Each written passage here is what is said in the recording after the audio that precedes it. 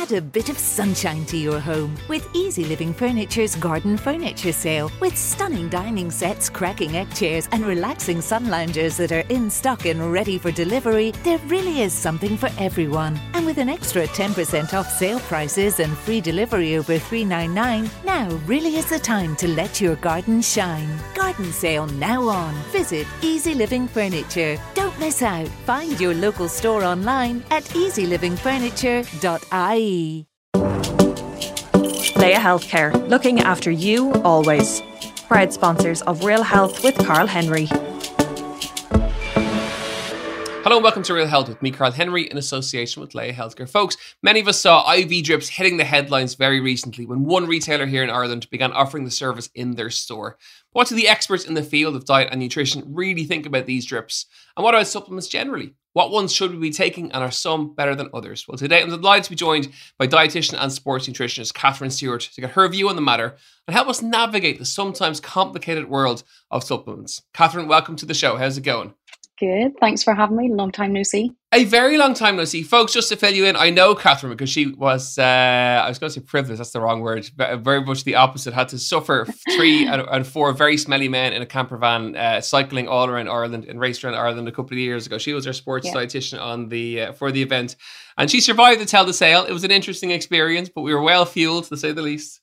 Yeah, it was great crack. I was raging that I slept through Galway because we went through there overnight, so that's my one regret of that trip.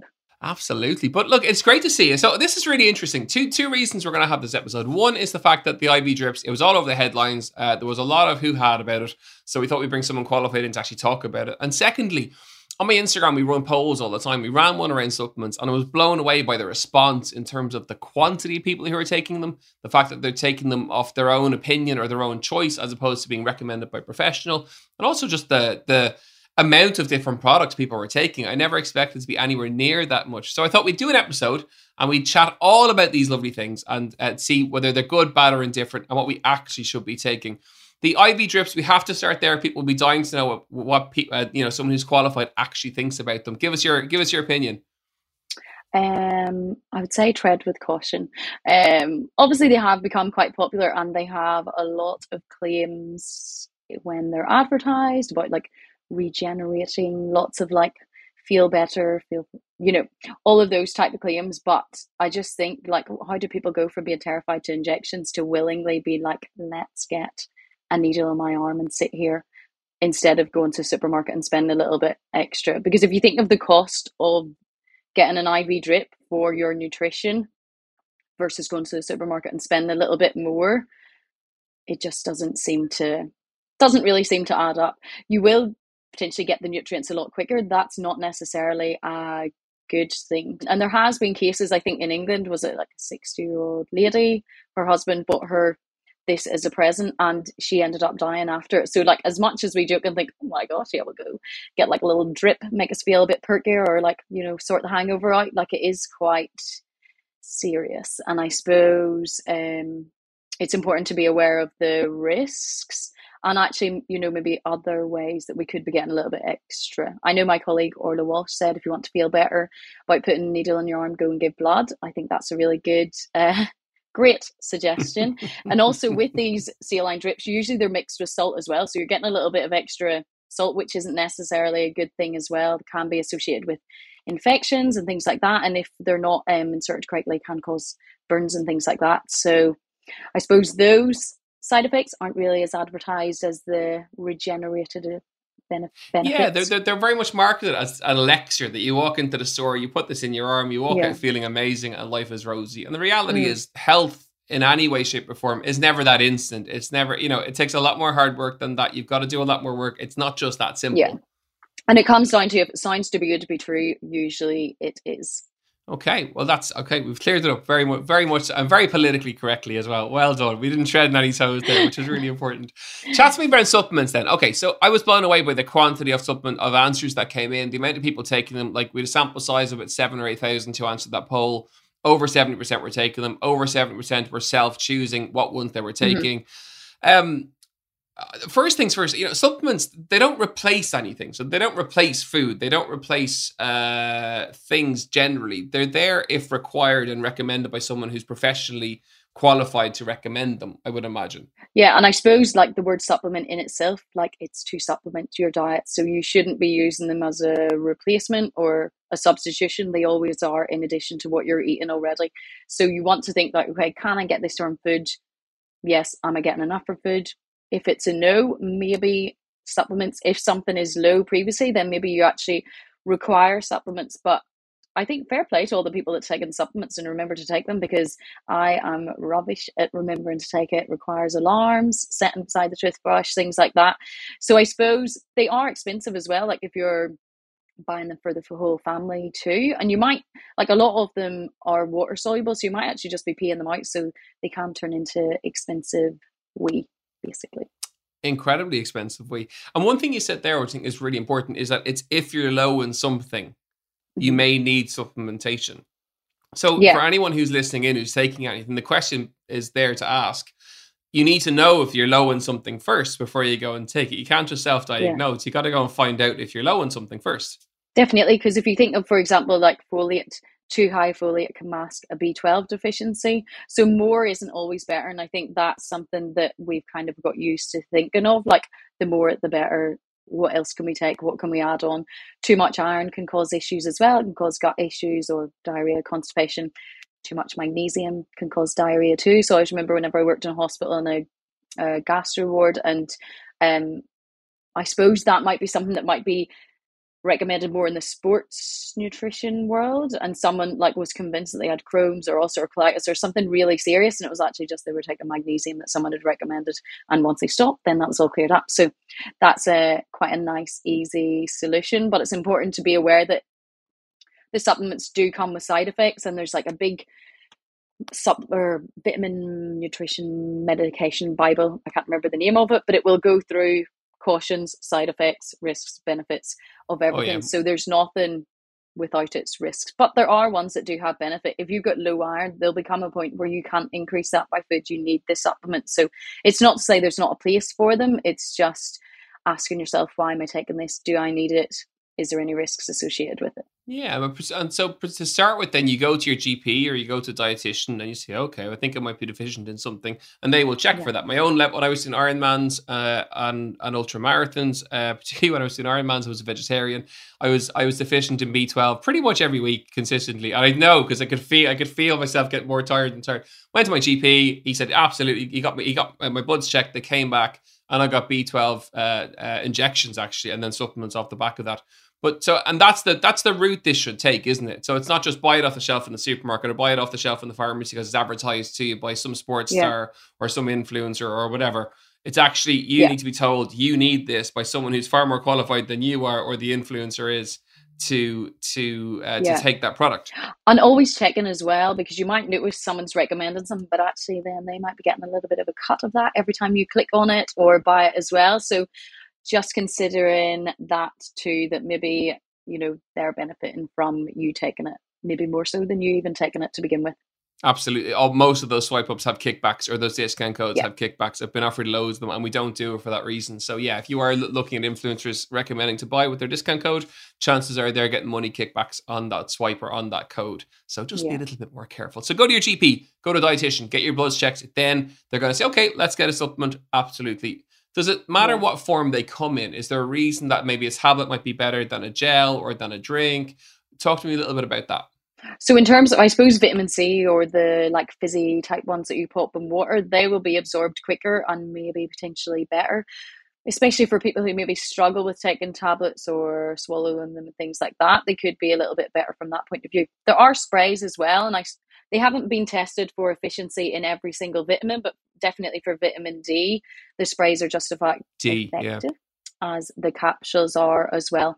And for kids and things like that, they might be a little bit easier to take than trying to encourage them to have the likes of gummies and things that then might be actually feeding into other issues with foods as well, if you're taking supplements kind of in sweetie form as well. As tempting as it does make them and maybe easier for kids to take, I suppose that's something to consider as well. And presumably then it also comes back to kind of personal a preference or choice, and some people just find it easier to take it in a tablet form or easier to take it in a drink form. And can certain presumably that it can disagree with a person too. You're saying earlier on about people presenting with certain conditions that it was because they were having too much of a certain thing.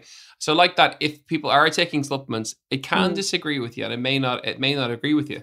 Yeah, and sometimes people find that the effervescent ones are less likely to cause that side of things. I've heard people say, like people I've seen in clinic, that they've said that the vitamin D can cause a little bit of constipation.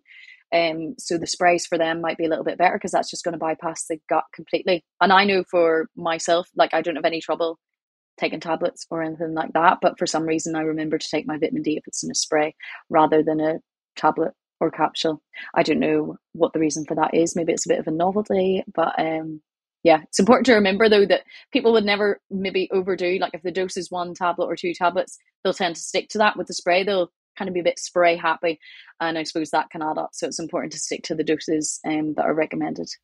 Okay, folks, you're listening to Real Health with me, Carl Henry, in association with Laya Healthcare. We're chatting all things supplements and supplementation. Some can be expensive, but some are actually important for you as well. And let's chat through the kind of the essential ones. Again, on that poll on Instagram, and we have had 1 or 2 guests on before from studies that they've done in Trinity. Vitamin D is something that pretty much we all should be taking because we don't get enough vitamin D through our diets or from sunlight. Yeah, definitely. So especially, I've heard it said as a reminder, like between Halloween and Paddy's Day, that you want to be taking vitamin D definitely in Ireland and in the wintertime, because even though if you were brave enough to lie out in the sun between 12 and 3 for at least 20 minutes with your arms and not most of your legs exposed, you're not going to get enough vitamin D from that, and you're probably going to feel much worse for it. So you want to be taking a supplement. Everyone from the age of 4 years upwards should be taking a supplement of at least 10 micrograms of vitamin D daily. There are some groups that are at risk of having lower vitamin D or having vitamin D deficiency. So that might be, for example, like smokers, people with lung conditions or chronic conditions, those who are housebound or indoors, who would always be maybe covering their bodies, whether for religious or cultural reasons as well. So they might want to consider taking a higher dose, which would be 15 to 20 micrograms, and maybe potentially taking that all year round. So if you know that, say, for example, maybe Monday to Friday between 12 and 3, I know that even in the summertime, I'm not going to get out in the sunshine to get my vitamin D, then probably for me, it's better for me to take that all year round. So it's important to, I suppose, think about your situation and whether actually that's achievable to get outside. Like if you're a PE teacher in the summertime is like the best time of the year for you, probably when you're outside with the kids and stuff, your vitamin D is probably going to be optimal. But if you say, for example, have an office job and maybe don't always get your lunch break and things like that, then maybe you want to think about taking a supplement all year round. And what are the issues with not getting enough vitamin D? We hear it all the time, we see it all the time. I suppose it's nice to remind people that the reasons we need enough of it. Yeah, so number one, I suppose, is it helps to absorb calcium, that then helps to improve bone health. So it can reduce the risk of fractures in terms of like sports and things like that. It's really important, and can actually improve aerobic capacity. So if you're doing any endurance type sports, it can also be linked with I suppose like muscle protein synthesis, aka just building muscle. So important to get enough from that point of view. And there were some studies at the beginning of COVID that were going into whether it might have had an impact on that as well. So there may be a link with immunity. I know like at one stage it was flying off the shelves in the middle of the pandemic too, but it's got lots of benefits, and a lot of people are deficient in it. It's not one of those things where like it's a random person you might know who has a low vitamin D. It is quite common, so it's one not to be overlooked. Okay, great. And two of the other ones that were very popular, vitamin C was one, and omega oils obviously too. Vitamin C, again, a popular one. Is it useful to take it in supplement form? I'd say it's probably unnecessary for a lot of people if you eat a varied diet. Like, for example, half a pepper will have your daily vitamin C in it, a cup of strawberries, in one half glass a of pepper? Orange juice. Yeah. So, and even potatoes have a okay. quarter I never of your thought of vitamin pepper C. as having vitamin C. Okay. Yeah, so like pepper. This is why I love chatting to strawberry, people. I get to learn lots of tomatoes. stuff myself, which is brilliant. Yeah, I'm not anti-supplements. It might come across as that way, but I just think you probably are easily Not at all. getting enough. And you haven't. And, you yeah. haven't. And even with the I suppose like whenever I was younger, I remember my granny would sometimes give us the fizzy tablets, and it was such a novelty, quite exciting. And now I don't know if I could be bothered with that. Like, so if you are eating a varied diet, if you have in any berries or tomatoes, oranges, kiwis, broccoli, peppers, I doubt there's any need for you to be taking vitamin C in tablet or fizzy tablet form as well. Sometimes people would say, no, definitely, if I feel a cold on, I feel much better taking vitamin C. You'll just Well, isn't that, you'll yeah, just that's the urinate out classic the one, of extra. course. Yeah. Yeah. So you'll just pee out the Love extra. it. So there's no harm in taking it. The safe upper limit is what is it? I think it's 2,000 milligrams. We need 80 milligrams a day. So and most supplements won't be above that range anyway. So you're unlikely to do any harm with it. And of course, when you take supplements like that, or there are others which are maybe more multivitamin based, your urine does dramatically change color. Yeah. And is that literally you just weeing out what you've just put into your body, and it's just passing straight through and it's going straight out? Yeah, definitely. So as long as you're aware of that and, don't hit panic sessions, then yeah, you might be seeing more something that resembles Fanta or the likes of that fizzy drinks. Absolutely. Yeah. Oh, absolutely. Okay, talk to me about fish then. So people probably on the island don't eat enough fish. I know now that the weather is changing, my own diet changes. I eat a lot more fish and a lot less chicken and meat. I just in the winter find it very difficult to eat fish. Yeah. But now it's kind of bright. I'm looking at here. The sun is shining. I can pretend I'm in the Mediterranean. I have my fish and my salad and all of that. But as a nation, we tend not to have enough. So again, the omegas are probably important. Are they to have in as a supplement? Yeah, definitely. And I think probably that's something that might come out in a few years in terms of like recommendations similar to vitamin D, because if people do eat fish, it tends to be the less offensive ones, I'd say, or the less smelly ones. Whereas actually, like the salmon's, not saying salmon smelly, but salmon, trout, mackerel, sardines, the oily fish are the ones that you're going to get the I omegas can't eat from. any of that. Yeah. So you'd want to be taking 2 portions of them a week. And if not, you'd want to be considering an omega-3 supplement for that. So really important for brain health and also heart health as well. So there's different types of omega-3, and ALA tends to be in more of the plant-based foods, so walnuts, rapeseed oil, and those types of things, whereas DHA and EPA are the animal sources. So if you're looking for an omega-3 supplement, you want to look in the back and see if it says EPA and DHA, and the total of those should equate to at least 215 milligrams to make sure you're getting enough. Sometimes people, I think my dad does this, takes cod liver oil and there's not actually enough omega-3 in that to actually have the benefits. So again, it's just looking to make sure that there's enough in it. If you do follow a vegan diet, then you probably don't want to be taking a fish oil. So you can get algae-based omega-3. That would be a better option in that case. Wow, I'm okay. I'm still at the if you don't have the two portions of smelly fish, because I hate all of those fishes. I eat white fish, and that's as far as I go. I don't go any further. Do you not like salmon? No, salmon, tuna. No, even the thought of it makes me kind of want to almost no. Yeah, so tuna used to be classified as an oily fish, and then they recalculated, and apparently it's not an oily fish anymore. So okay.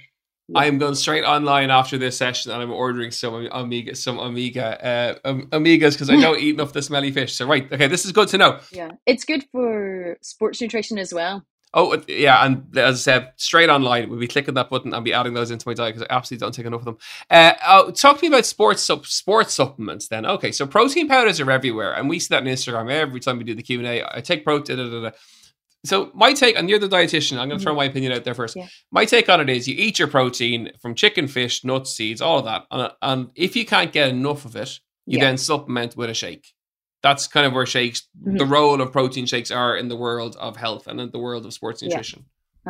Yeah, so convenience and in supplement to your normal diet. So say if someone trains really late at night and actually by the time they get home and whatever cooking, it's like 10 o'clock and they'll go to bed with a full belly and not be asleep for another few hours. So maybe in those cases it might be helpful, or if someone has got particularly high requirements, or maybe if they don't eat the animal products that might have a little bit more in them proportion, then they can come in handy in that case. But rarely do, I'd never recommend them to everyone that comes into clinic, because they're definitely not necessary. And there's so many protein fortified foods out there as well that can be an option too. Like you've got the protein milks and the protein puddings and yogurts and things like that, that could be considered too. But it's important to realize as well that you can actually get a little bit of protein in like your pastas, your potatoes, your carbohydrates as well. So it all can add up, even if you're thinking, okay, beans on toast or something like that. Like half a tin of beans and 2 slices of toast is going to be 20 grams of protein. I remember your beans on toast. They're deadly. Yeah, they're nothing I remember special. having them They're in the straight race out of the can and poured on the thing. So I think that must have been insomnia that was making them taste delicious. And chat to me around protein requirements. Then again, there's a big push. There's a lot of PTs who are not nutritionists or dietitians who are putting people on the protein and kind of green veg side, and they're pushing massive recommendations and RDAs of protein. What's a normal amount that people who are listening in should be taking for those who are normally active? So the general recommendations, I think, as far as I remember, are 0.7 grams per kg. If you're looking to build muscle, you might want to go more the 1.6 gram per kilogram, or up to 2, but there's really no additional benefits over 2 grams of protein per kg. So that might look like, between 20 to 40 grams of protein per meal for most people, and maybe a little bit in a snack. Out of all the meals, I'd say that people maybe lack a little bit of protein would be the breakfast, because if you think of like the cereals, wouldn't have that much protein in it unless you're definitely having it with milk. And now more of the kind of plant-based diets are coming through. People might have cereal with almond or oat milk and those types of things that actually don't have much protein in them to begin with. So it's just important to recognize that maybe there you might want to think about how you're going to get in a bit extra protein. And this is a controversial question, but I'll put it to you anyway. Is there a placebo effect to supplementation? That because you're taking a supplement that you automatically feel better or think you feel better, even though you don't, but you think you do because you're taking the tablet and you paid €50 for the pleasure to have your sachet in the morning and all of that, and you feel amazing because the brand and the influencers are telling you how amazing they all feel, and you're joining the club because you're taking it. And the reality is you're weeing most of it out. Yeah. So whatever protein you take that your body doesn't need to use, it's going to get rid of it. Or if you're taking too much and going in excess of what your body maybe needs, then it's maybe going to store it as energy. So I'm not too sure about the research in the placebo effect. I definitely think that there is a placebo effect to these types of things. And to be honest, if you're not doing any damage, you're happy to pay for it and it's safe, far away. Like a lot of people that would come to see me have already, maybe their views on supplements aren't going to change. I suppose you can give them the background and the evidence, the risks, the benefits, and leave it up to them to decide.